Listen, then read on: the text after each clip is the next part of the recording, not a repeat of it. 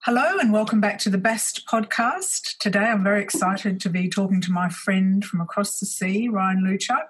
He's based in Toronto, Canada, and we've known each other for umpteen years. Must be at least 10, Ryan.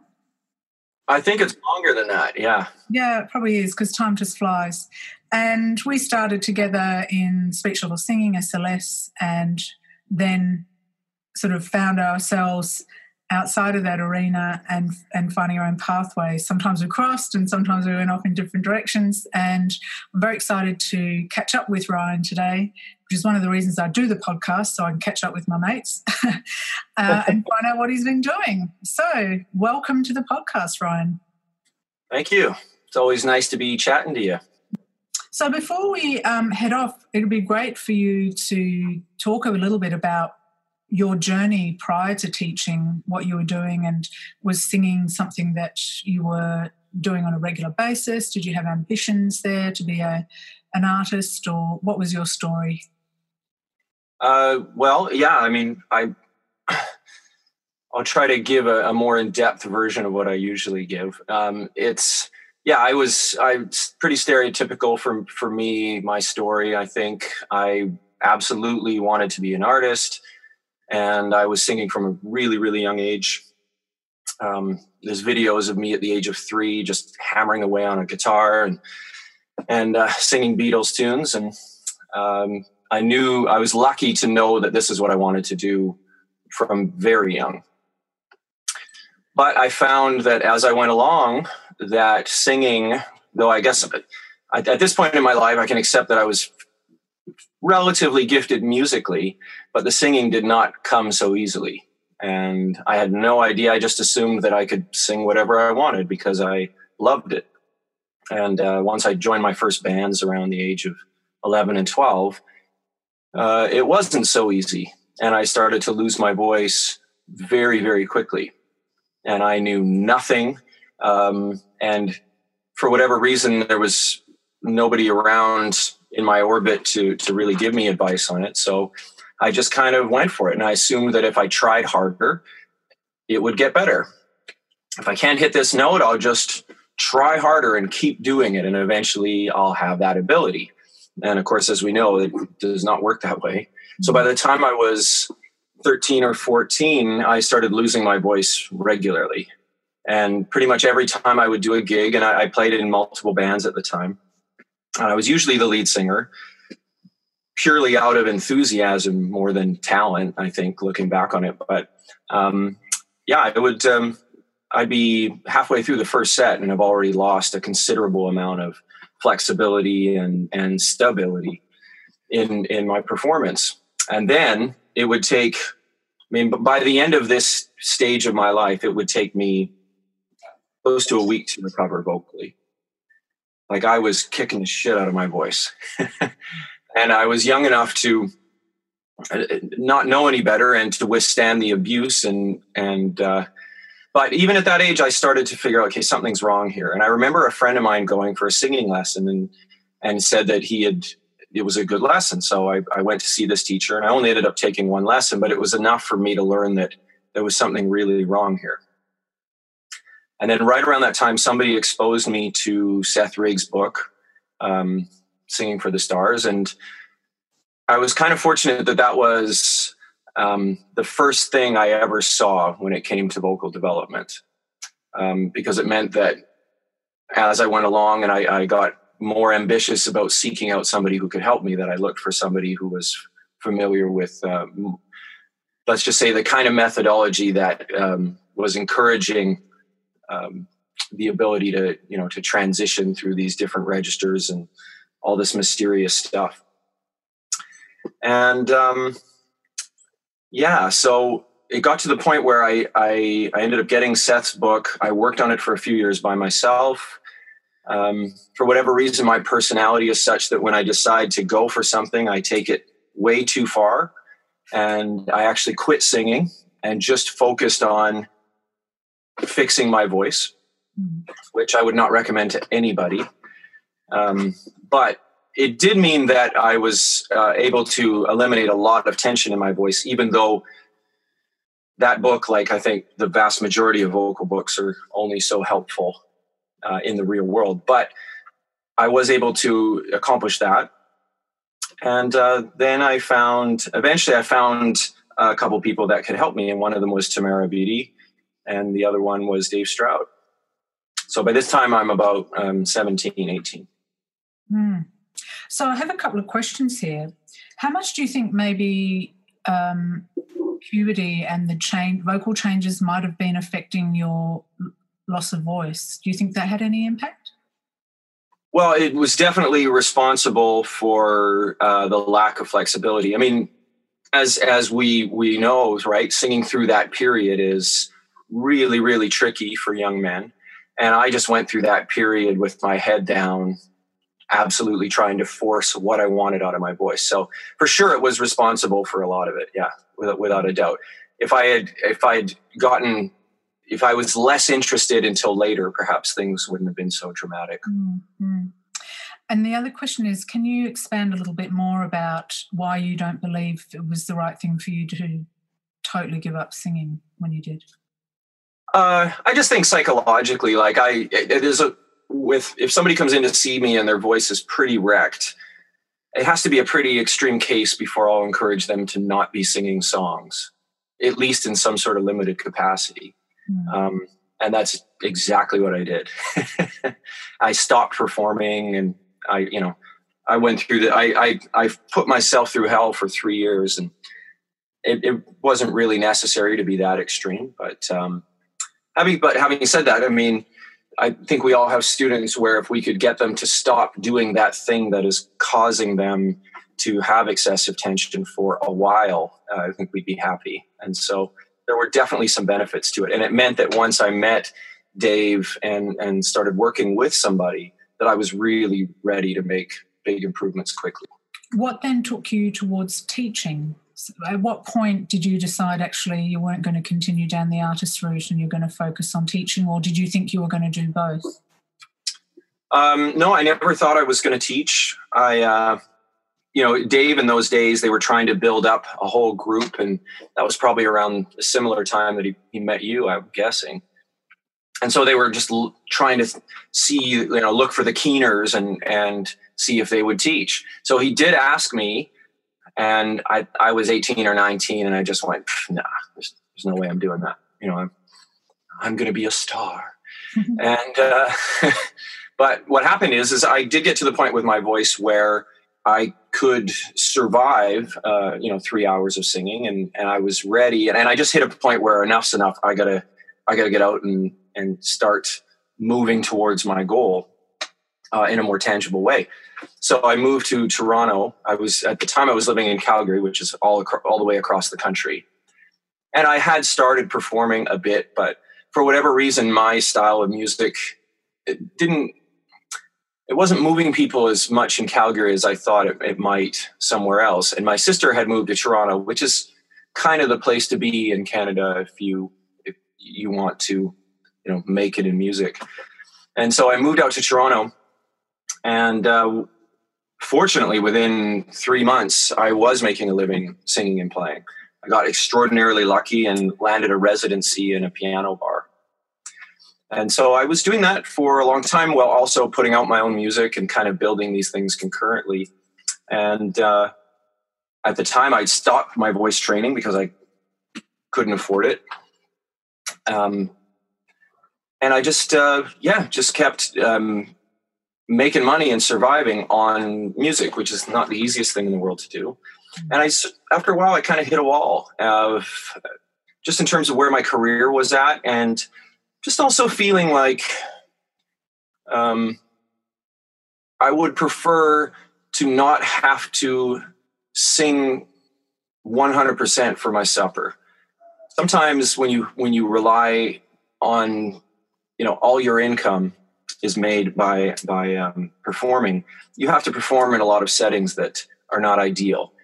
And in order to make a decent living, I had to play solo a lot, which isn't really all that much fun for me personally.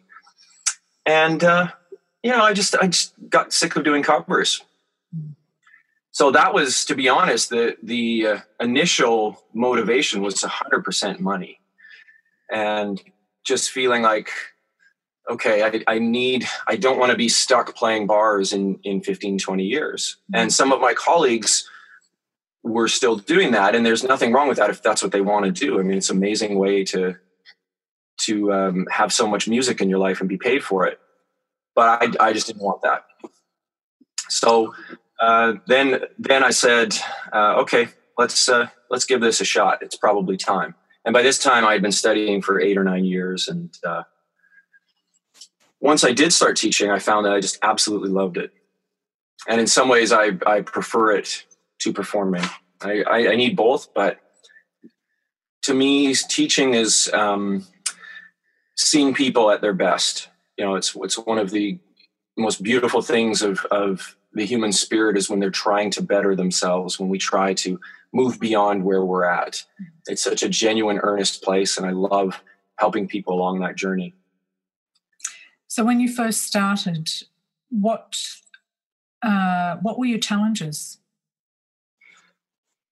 Well, some of it was, I was really, really lucky. I lived in a house where my landlady couldn't have been more encouraging of this.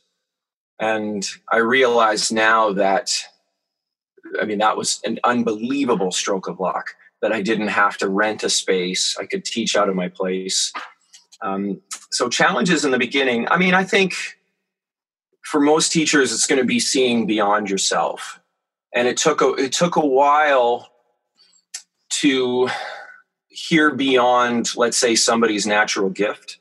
I can distinctly remember hearing somebody run some scales and they just sounded so good that I couldn't hear that there was anything that maybe needed any work.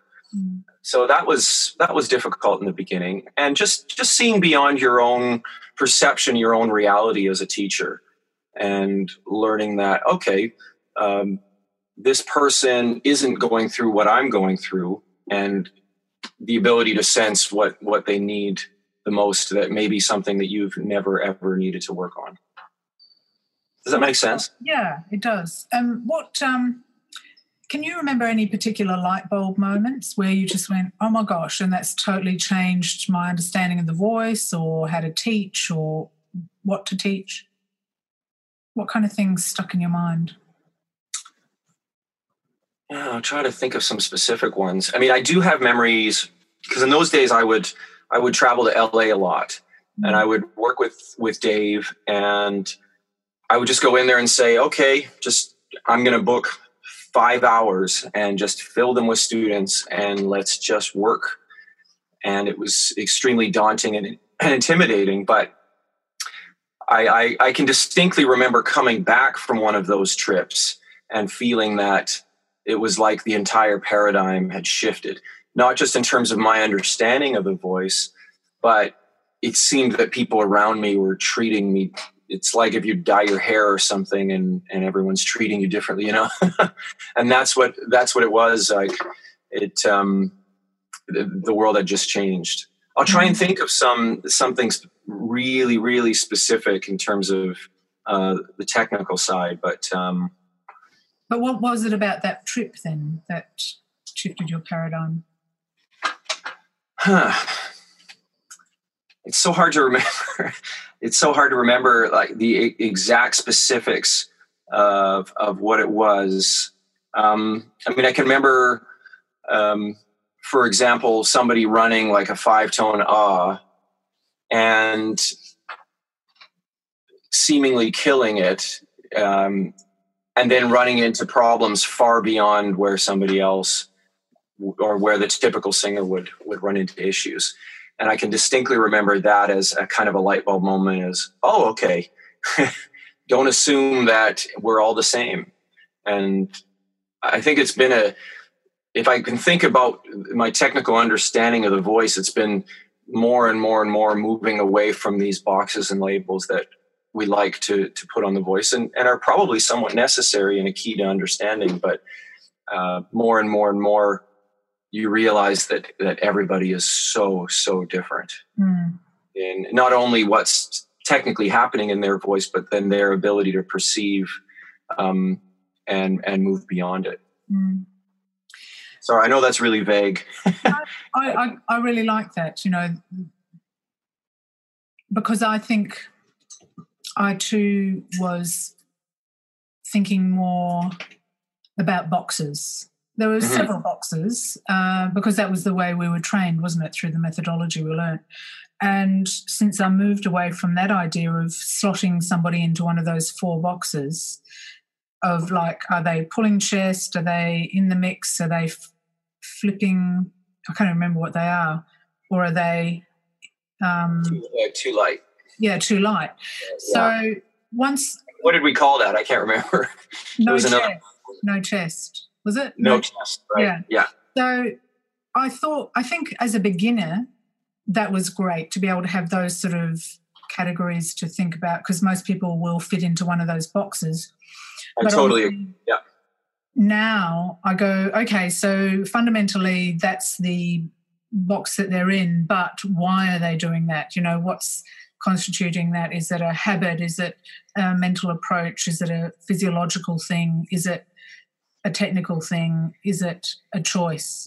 So I agree that it is far more beyond those boxes, but certainly as a starting point, those categories really help me to quickly help people that had problems that I didn't have.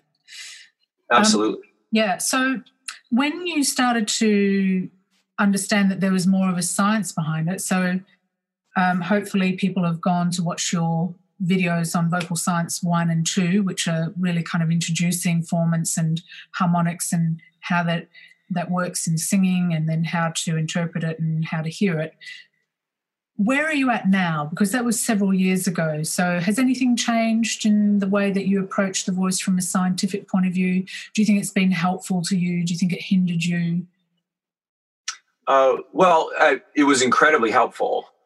I hit a bit of a wall with the science, just in terms of feeling like what is the best use of my time now, and where am I going to get the most bang for my buck in advancing my teaching.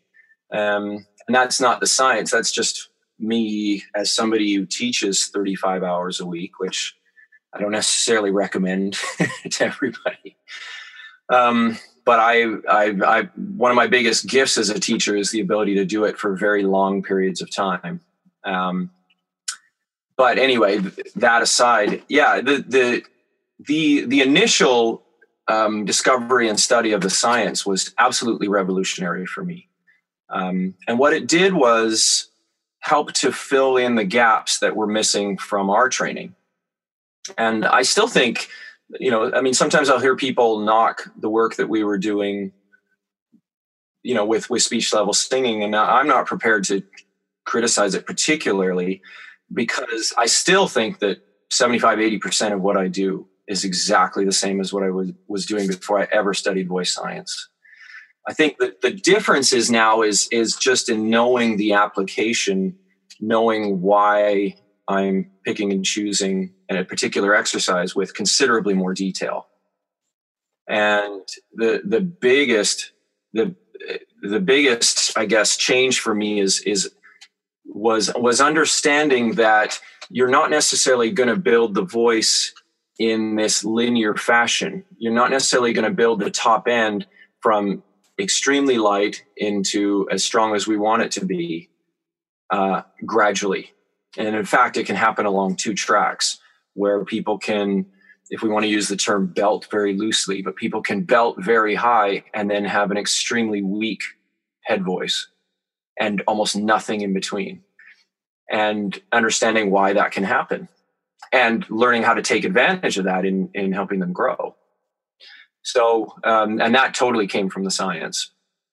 So it's been incredibly helpful. I still study science with Ingo Tietze, but I did kind of hit a point where, even in terms of my career, a door was sort of opening for me that I could be this sort of science interpreter to the vocal world. And I kind of realized that I didn't want to do that. It's all about me. It's nothing about the information, or I just didn't want to be that guy, because I just didn't really feel comfortable explaining something that I felt that I barely understood myself. But then it brings up a really good question. Is there too much science in teaching? Can that be a thing? And I absolutely feel it can be. So I don't actively use it that much. It's helped me a lot in my explanations. And I know that my students generally basically love that. They love a, fact base, whatever that is. But as much as you can be factual and functional based in your explanations, people really respond to that. And I've had many people, as a result of the science videos that I've done, seek me out and say, I'm looking for somebody who can explain it the way you do. So in that sense, it's been incredibly helpful. And I just don't feel I think we all feel lost at times as a teacher. And I don't think that ever goes away or ever should go away.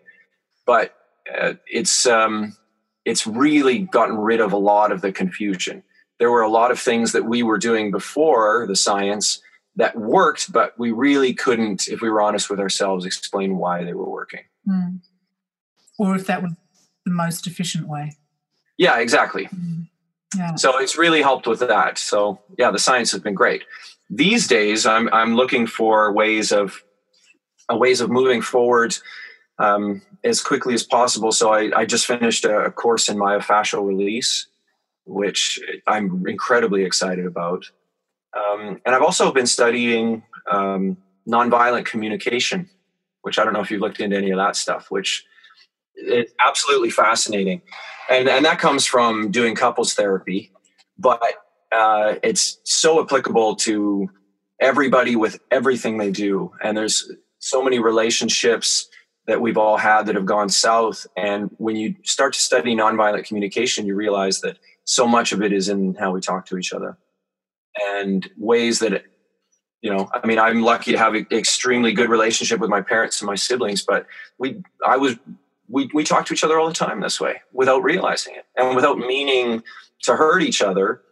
And so people get defensive or people feel on edge because of the language. And so that's another area. I'm kind of going off on a tangent here, but do you communicate differently with your students as a result? Absolutely. I'm learning that one of my weaknesses is empathy, not in the sense that I don't care, but the ability to express and give empathy to people and listen to them on a much deeper level. And I think we as teachers, our default is to want to fix everything. But I was working with a therapist who said to me, your real job is hearing people. And I thought, wow, that was a bit of a light bulb that because I sometimes wonder, why am I successful at this? It's, we all have these moments of insecurity. Why me? Why do people want to work with me? But that was kind of a huge insight into that.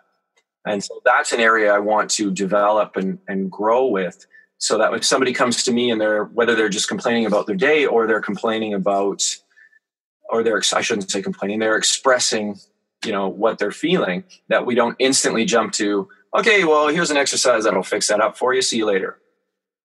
And giving people more time and really hearing them.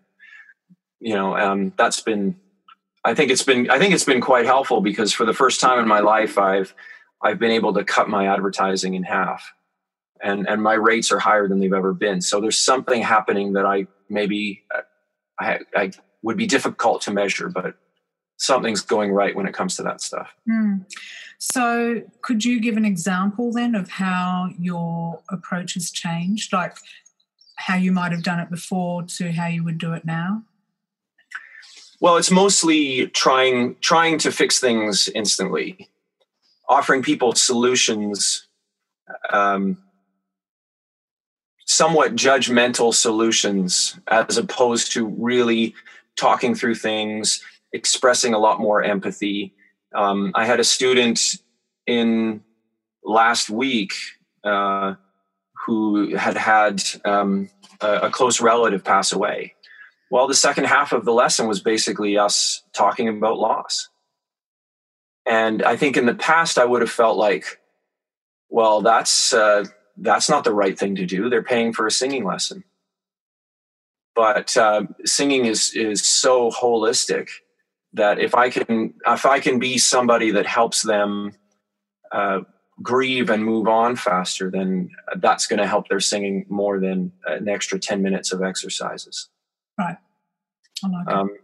So that's the direction I'm moving in more and more. Mm-hmm. I guess for me, coming from a nursing background, I naturally do that anyway.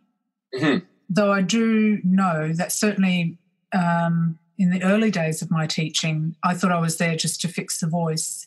And I know that I would consciously avert any discussion around other things. And sure. Yeah.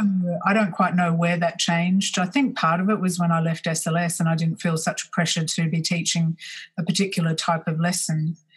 But I certainly remember giving myself permission to go, okay, sometimes it's all right to delve into this because it might have an impact on why they're getting tension when they're singing that note.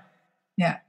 Yeah, the key is the line. And I mean, we've all have had or know of people who've had the experience of paying a lot of money for a voice lesson and walking out of there with a quarter of the time actually spent singing. And so I agree with you that we don't want this to be a thing that happens too often. But at the same time, for the right person at the right time, it's extremely valuable. Yeah. And as you were saying, it gives you that extra dimension that the average teacher may not have. Mm-hmm. And also, at the end of the day, I feel as teachers, part of our role is to actually be good at communication, good at listening, because that's what we have to do, not only listening from a musical point of view, but listening, what someone's saying and how they're saying it and how's that impacting on them as a human being and then as a performer. Well, that brings up a whole other area that we haven't really touched on in terms of my growth. Watching, people like yourself or Wendy, and I'm much more about connection to the lyric and the performance than I used to be, considerably more. And 10 years ago, it was technique. Oh, great, you can hit the note. Hooray.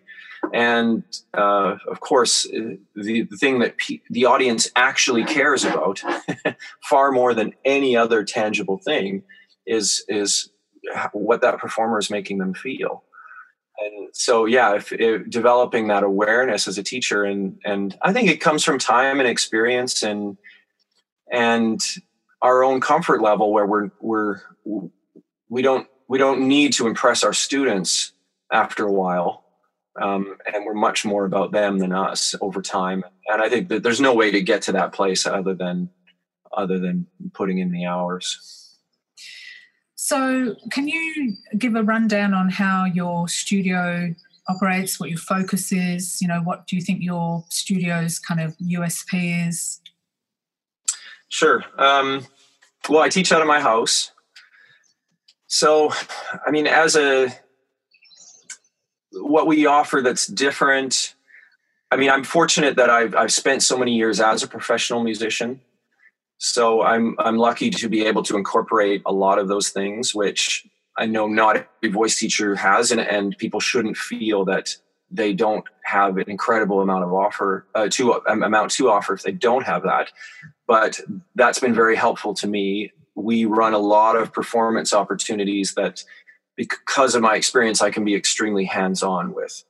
So we do a lot of performance workshops, and I get to be the music director, which means that I'm right there on stage with them, so I can offer vocal advice at the same time as we're helping them perform.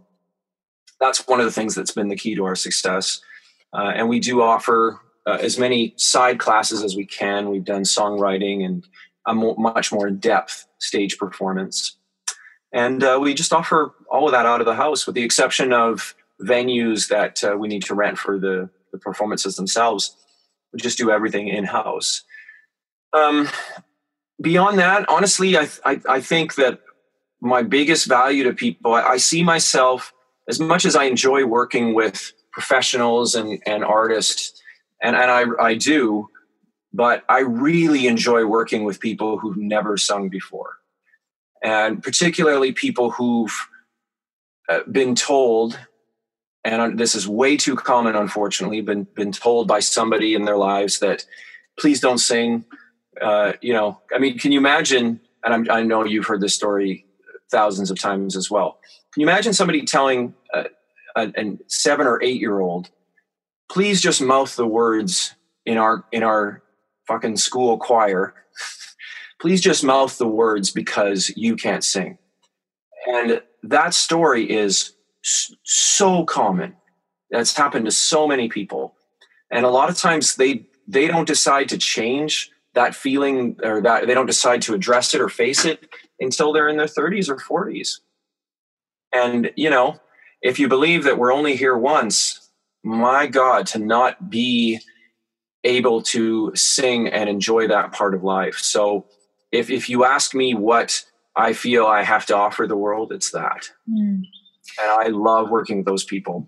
So tell me, break that down, because I often get that question, and it's always, I know that there are teachers out there who want to know how can they help someone, A, who has already got that fear that they can't sing, or they the desire but they worry that they can't, and B, maybe is challenged when it comes. I often call it pitch disorientation, because obviously if you've been cut off from that, then your ears and your brain are not actually learning how to pitch to instruments or how to pitch in a sequential way. And I sort of always say to people, I don't really believe that unless you've got some sort of hearing problem that you're tone deaf, but you may be pitch disorientated. So what do you do when a student comes in? What's kind of the first thing that you do when they come in under these conditions? Yeah. Well, I mean, you have to, wherever they are, you have to meet them there. And you have to change your, I don't want to say expectations, but you have to modify what you're used to seeing in terms of results. And that's incredibly important, because I have worked with a lot of teachers who are working with somebody who is, whether it's pitch, I like the way you say that, pitch disoriented. I'm going to steal that. That's good. You're welcome. Well, because what I love about it is that there's no fault or blame assigned in that terminology, right? I'm disorientated. Well, why? Well, because I never had the opportunity to, or whatever, right? And that's what it is. I mean, pretty much all the time, if you ask them if they were sung to as children, the answer is no. And the parents don't even have to be talented singers, but for kids to get that perception.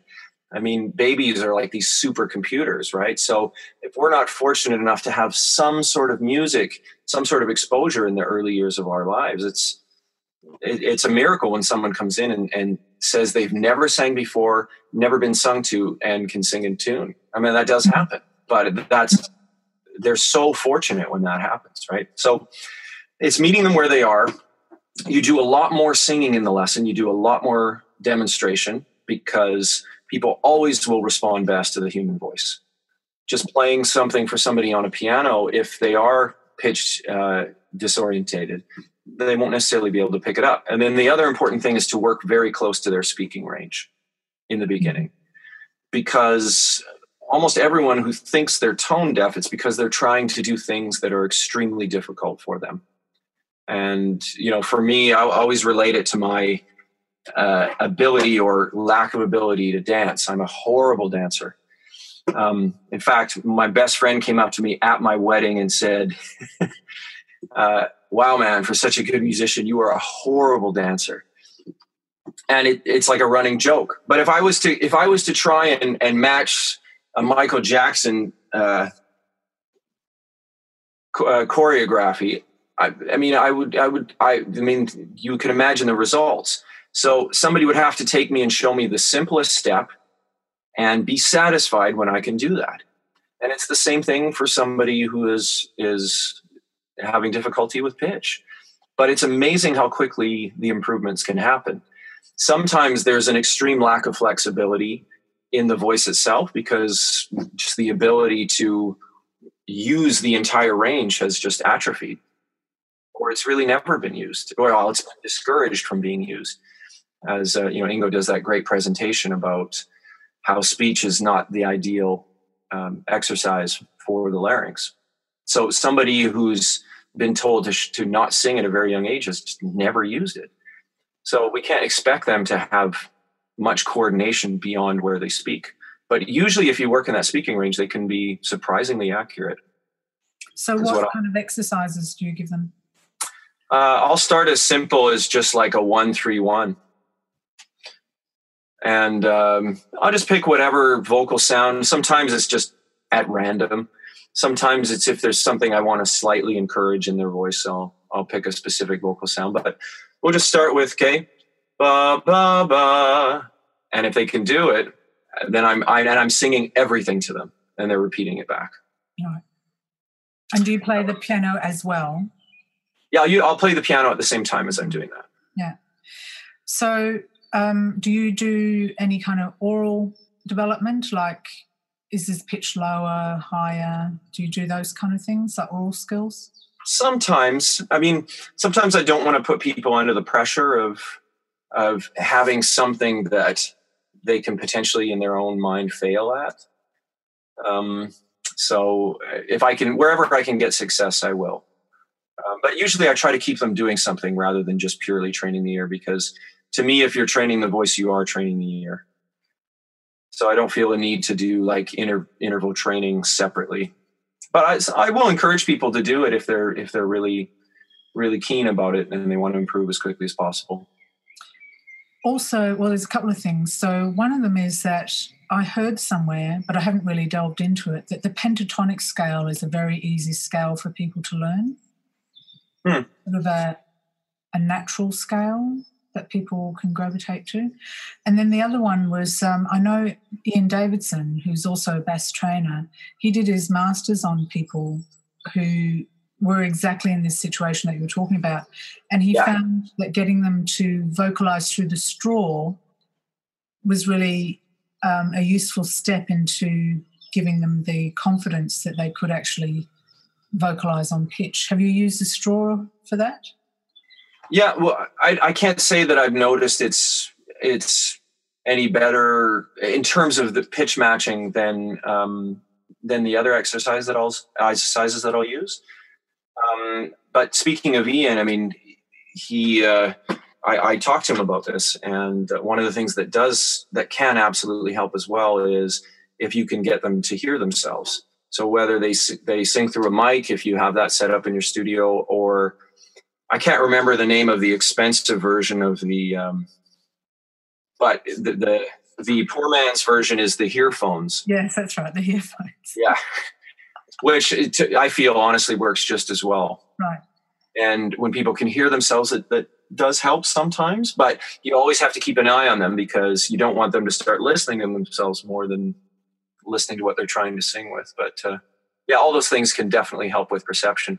The other thing that we should talk about is rhythm. How to develop rhythm in somebody who is really, really struggling. And this is an area that I think all of us as a community have to do so much more work with. Because at the end of the day, if I had to choose one musical skill that people can't get away with being weak in, it's rhythm. Yeah, I was having that discussion just an hour ago with somebody who, she's a singer and also works on a boat hiring singers. Mm-hmm. And she said she's been so shocked at how many musicians, not just singers, are really bad with time and rhythm. You think dropping bars, coming into the wrong place. She said because mostly her exposure was through, she hangs out with musicians who are sort of similar level to her. Mm-hmm. But now she's seeing musicians of all different levels coming into the job. And it's of course the agency is sending them, and the agency probably don't know anything about musicianship anyway. That's it. Well, if there's one thing I could go back to my younger self as a developing musician, it would be, I would tell myself that work harder and harder and harder on your time. And I feel I'm fortunate to have pretty good time, but I work on my time every single day. I play with a metronome, or I play along with artists who have incredible feel, just as a way of continuously trying to grow that. Because you can never be too good at time. Now, for the singer or the aspiring singer who really struggles with time, I think there's a major void in our industry, because in my opinion, counting doesn't work. It can be a way of explaining what something is, and if somebody has decent time already, then it can work.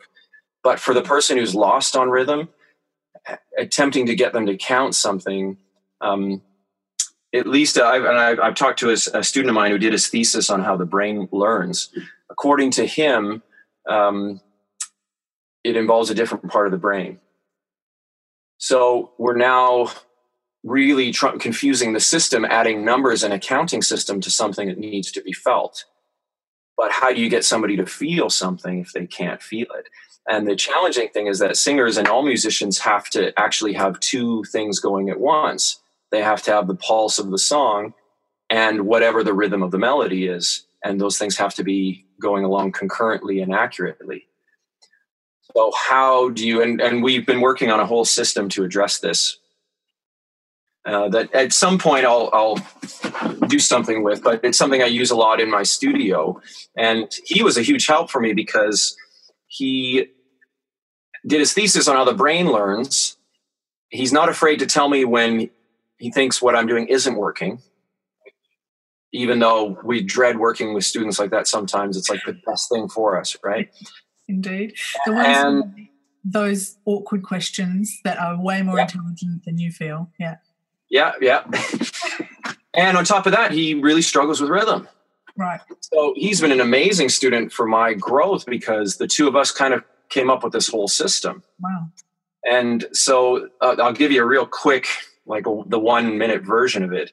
And it's basically getting people to fill in the gaps of rhythm with some sort of syllable. So he said, what he equated it to, he says, zero is only zero because we decided to call it something. The reality is the number zero is nothing. But because we call it something, it allows us to wrap our head around it. So if we start to do the same thing with rhythm, we can begin to fill in those gaps. And so we've been able to train people to do some pretty complex rhythms by having them clap just the quarter notes and then fill in it, and it's or pa. So pa is the rhythm that you eventually want to sing. Is the space of rest. So the simplest version of this, and this can be very difficult for somebody who really struggles with rhythm, is just getting somebody to do this. Pa, pa, pa, pa, pa, pa. But have them say pa is not so difficult. Then what you do is you gradually reduce that you can have them whisper it, and eventually they're not doing it at all. Pa, pa, pa, pa.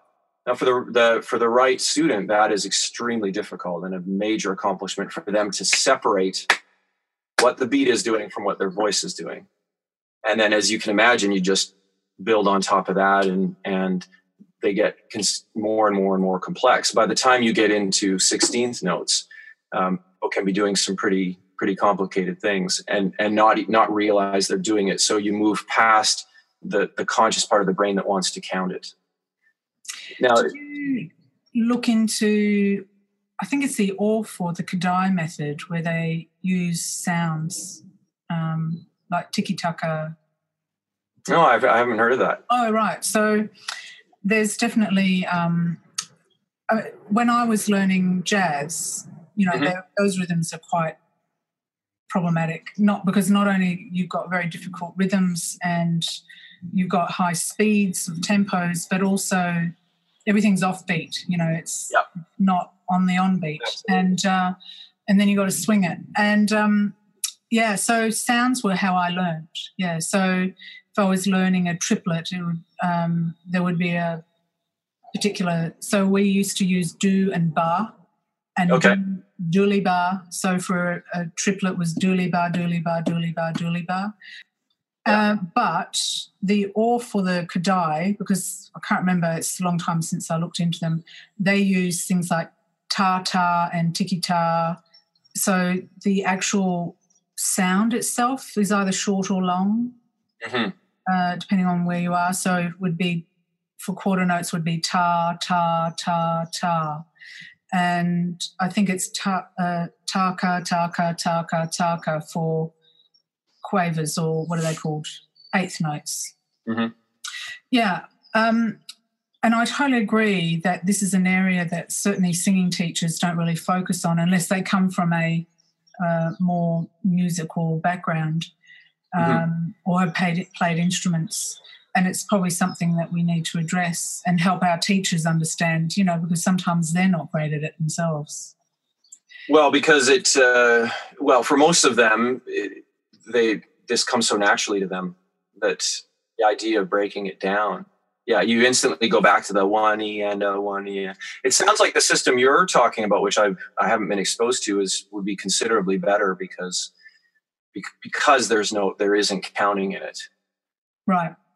Always the tricky thing, and what I like about what we're doing, and maybe it's in that system too, is how do you work the rest in there? Well, actually, I think that's what's missing, but I don't know enough about those particular methodologies to know what happens in rests. The other thing too that I remember really helped me was actually physical. So having a physical understanding of, well, this is the on beat, that's the off beat. Or swinging and going, that's one, that's two, or that's one, that's and, or my foot, the front is that, so making it actually a kinesthetic experience so that I'm not thinking one or two or three. I'm thinking, where in the beat am I? And I know certainly with jazz, it took quite a long time. It probably took me about, I reckon, 2 or 3 years of really, I went and did drums as well. Not because I wanted to be a drummer, but because I just wanted to understand how the feels a lot better. And someone suggested that actually learning the drums would really help with that, and learning how to count in as well. Because obviously in jazz you have to count in lots of different styles. It could be a 12/8, it could be 6/8, it could be a bossa, it could be a slow ballad, it could be an up-tempo swing or a medium swing. And how do you count that in? Yeah. So I have a couple of other questions to ask around your events that you put on, because sometimes teachers want to, but they don't quite know where to start. So what have you learned from the events that you put on? What are some shortcuts or some things to avoid, or, things that really work well that you would advise anyone who's thinking about putting on an event?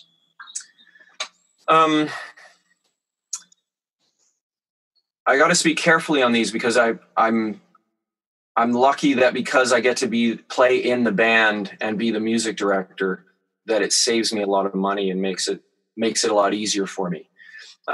So feel free to stop me anytime if I say something you think, well, okay, that's not realistic for somebody who's just starting out, getting them going. I mean, first things first, I think every single teacher should be trying to put something like this on. People really, really need the motivation that comes along with having an upcoming performance. I mean, I have some students who have been with me over a decade and never practice. And it's kind of a running joke. But they're still with me because of the workshops.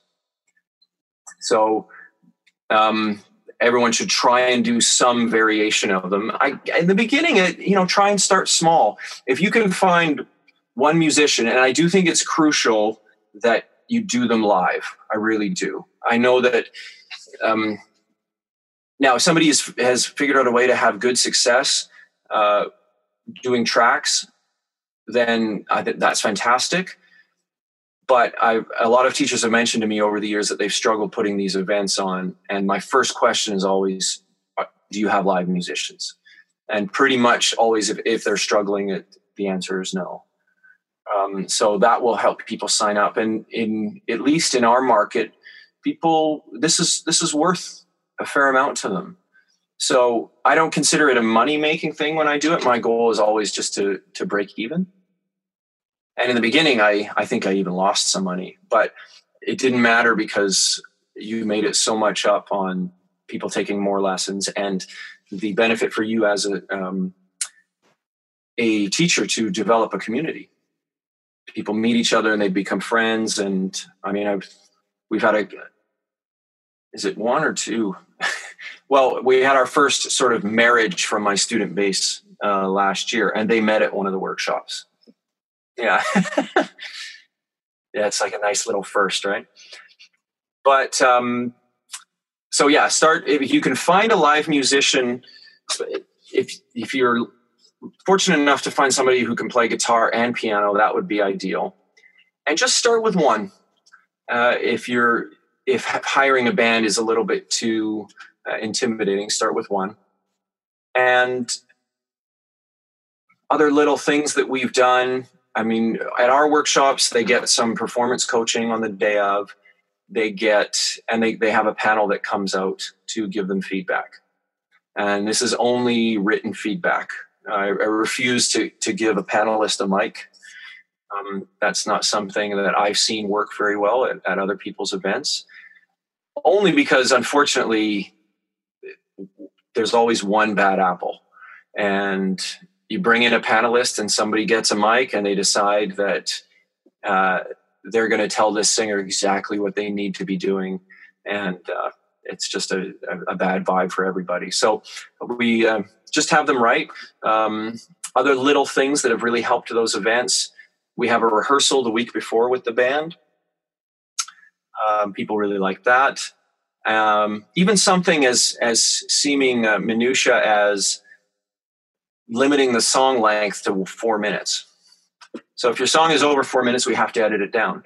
And I think it was something like 7 or 8 years of running these events. And a drummer that we had hired suggested, why don't you limit the song length? And it made a huge difference.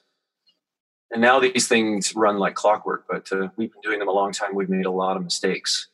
Yeah. So do you charge? I mean, does anyone pay anything? What's this? We just charge the students. Mm-hmm. And these days the rate for the event is $140 Canadian. Oh, okay. Yeah.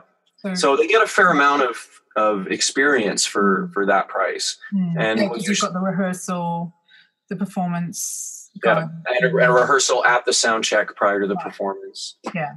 They also get pictures and video for that price. Oh, wow. That's amazing. Yeah. Well, like I say, I think people could charge a lot more than I'm charging and still have a lot of success at it. These days I do make money. I make about the same as I pay the musicians. Right. And I'm just fine with that. Yeah. But I could understand for, depending on how you work out where your money is coming from, that some people might want to make more. And I think you absolutely could. Depends on the market. I remember I used to charge £25. What's that? I used to charge £25 and then the rehearsal. And yeah. Well, that's great. I had a very nice keyboard player who didn't want to charge a huge amount. But yes. I mean, we didn't charge much. I mean, I think I'm pretty sure I was in the similar ballpark. I remember charging like $40 to $50 in the beginning. Maybe that's in my head, but it was so inexpensive that in those days we used to say, okay, at 8 p.m. on Sunday, that's when sign up starts. And the first 20 people who sign up, who send me an email at 8 p.m. are in. And I would literally be saying, okay, I got these people. And then by 8:01, it was full. Right. That's when you know something's too cheap. Yeah. Yeah. I didn't have to pay for the venue. I just remembered. Yeah. Okay. Yeah. And if you're lucky enough to find those kinds of situations, they do exist. I mean, there's still some venues. There's fewer and fewer of them in Toronto because rent has skyrocketed. So I don't pay for our venue, but I pay for the sound guy. Mm-hmm. So it cost us $250. Yeah, I paid for the sound guy. I always managed to cover my costs, but not really my time it probably wasn't But then I stopped doing it because, my direction of teaching changed. But it definitely was something which I noticed my students really enjoyed, and it motivated them, and they got excited and they felt like there was something to work towards. And also, it's so valuable. Also, I would find that afterwards it was kind of like they upped another level when they came back to having lessons. Yep. And then the other thing that happened was that they would, as you said, meet other people, and I had quite a few who got together and did sort of events together and supported each other at gigs and did songwriting and that. So it is a wonderful way to build a community. I have one more question if you've got time. Oh, yeah, absolutely. You talked about non-practicing students. How do you feel about that? And how is it that what maintains your motivation working with people for 10 years that don't practice? Well, this is why I love teaching singing and could never, ever teach another instrument. Singing, wherever people are at, you can always work with them in the moment. You're working them out. It's more like being a personal trainer in that sense, where no matter what, people are going to benefit from the work that we're doing in that half hour or in that hour. And so I enjoy that. And I've learned to let go to an extent of my own need for them to be successful. Because at the end of the day, and I don't mean to, I hope this doesn't offend anybody because I don't mean it the wrong way, but it comes from ego, our need to have our students, right? I mean, to a certain extent. Obviously, we're genuinely wanting to help them. And if they want to achieve a certain level of success, then we are desperate to help them achieve that. But really, what more is our job than offering our support and our information within that time that somebody pays for? On a very basic level, that's what I consider my job to be. So I don't think I could have 100% of students in that category and want to get up the next day. But when somebody comes in, and they're kind of glacially improving because they don't do any homework, I just remind myself, if ever that frustration creeps in, that, people are doing this for different reasons. And I think most people who achieve the level where they can teach, they tend to fall into the category of very ambitious with their voice, and they work extremely hard at it. They're very motivated to build their skills. But there are people who that's not why they take lessons. And why should we cut them off from a great source of joy and support because we want them, or we know what they could be? I've learned to let go of that over time, and it is something that comes with time, I think, and it's not for everybody. I mean, I think we've had discussions about that too. I think where just for some people that it'd be so frustrating to watch that happen, but I can rationalize it in my mind, I guess, and it's fine. And it is true that, I mean, there are people who said to me, this is my half hour a week. The rest of the week I'm dealing with my kids and my job, and I love coming here and singing through some exercises and doing a song with you. I love it. It's my favorite part of the week. So who am I to say to that person, well, if you're not practicing 20 minutes a day, forget it. Like it's okay. But having said that, it would be nicer if more people worked harder, of course. I mean, I think to a certain extent, at least my business model, there are aspects that are similar to a professional gym, where how many people are actually paying the monthly fee for the gym versus how many people show up. I mean, they don't want to tell us those numbers, And when it comes to practicing, I wouldn't mind if there was a higher percentage of people working as hard as it is at it as I'd like them to. But, that's not for me to decide. Yeah. And I agree with you on that point of the fact that you just don't know why that person's coming to you. And I remember years ago, being a little frustrated because it was in the early days when I funnily enough, I didn't realise what a good student I was until I became a teacher. Yes. And that thing that you were talking about, that quite often teachers are already driven anyway, which is how they get into that level. But this student just wasn't really doing much practice. And I kept trying to encourage it. And then one day she came in and something had changed. And she said, oh, yes, well, I've stopped my antidepressant medications. And I went, oh, okay. Yeah, I didn't realise that you were on that. And she said, yeah, well, the whole reason that I came to you was because I was depressed and I was trying to figure out what could I do to break this cycle. I've always wanted to sing.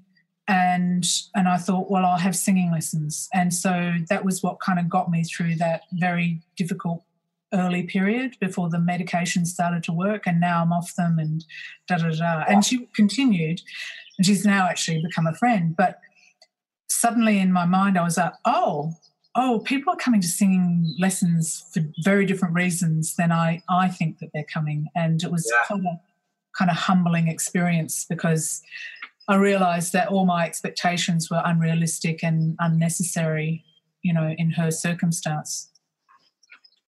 Well, it's, stories like that are really why I teach, why I still love to do this after so many years and so many hours a week and going through burnout with how hard I work and stuff like that. And there's another story.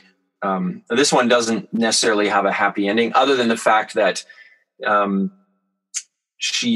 lady who told me this story was singing. But we were talking earlier about, just to bring it back, about people who were told at a very young age they shouldn't sing. So I was giving a workshop and we were talking about this issue and how many people were held back by something that somebody told them decades prior. So this lady put up her hand and she said, I wouldn't even sing to my father on his deathbed because when I was younger, he would tell me that my voice wasn't very good.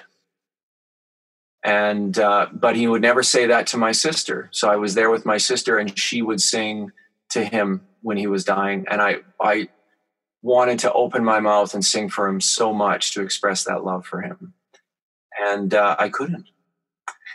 But the happy ending is that there she was singing in choir and at a vocal workshop. So, but it doesn't get much worse than that story, I think, of how limiting things that we've been told. And as teachers, to look beyond, whether you're spiritual or not, we have a role in our communities that is quite unique, where we can be the right kind of therapy for somebody at the right time.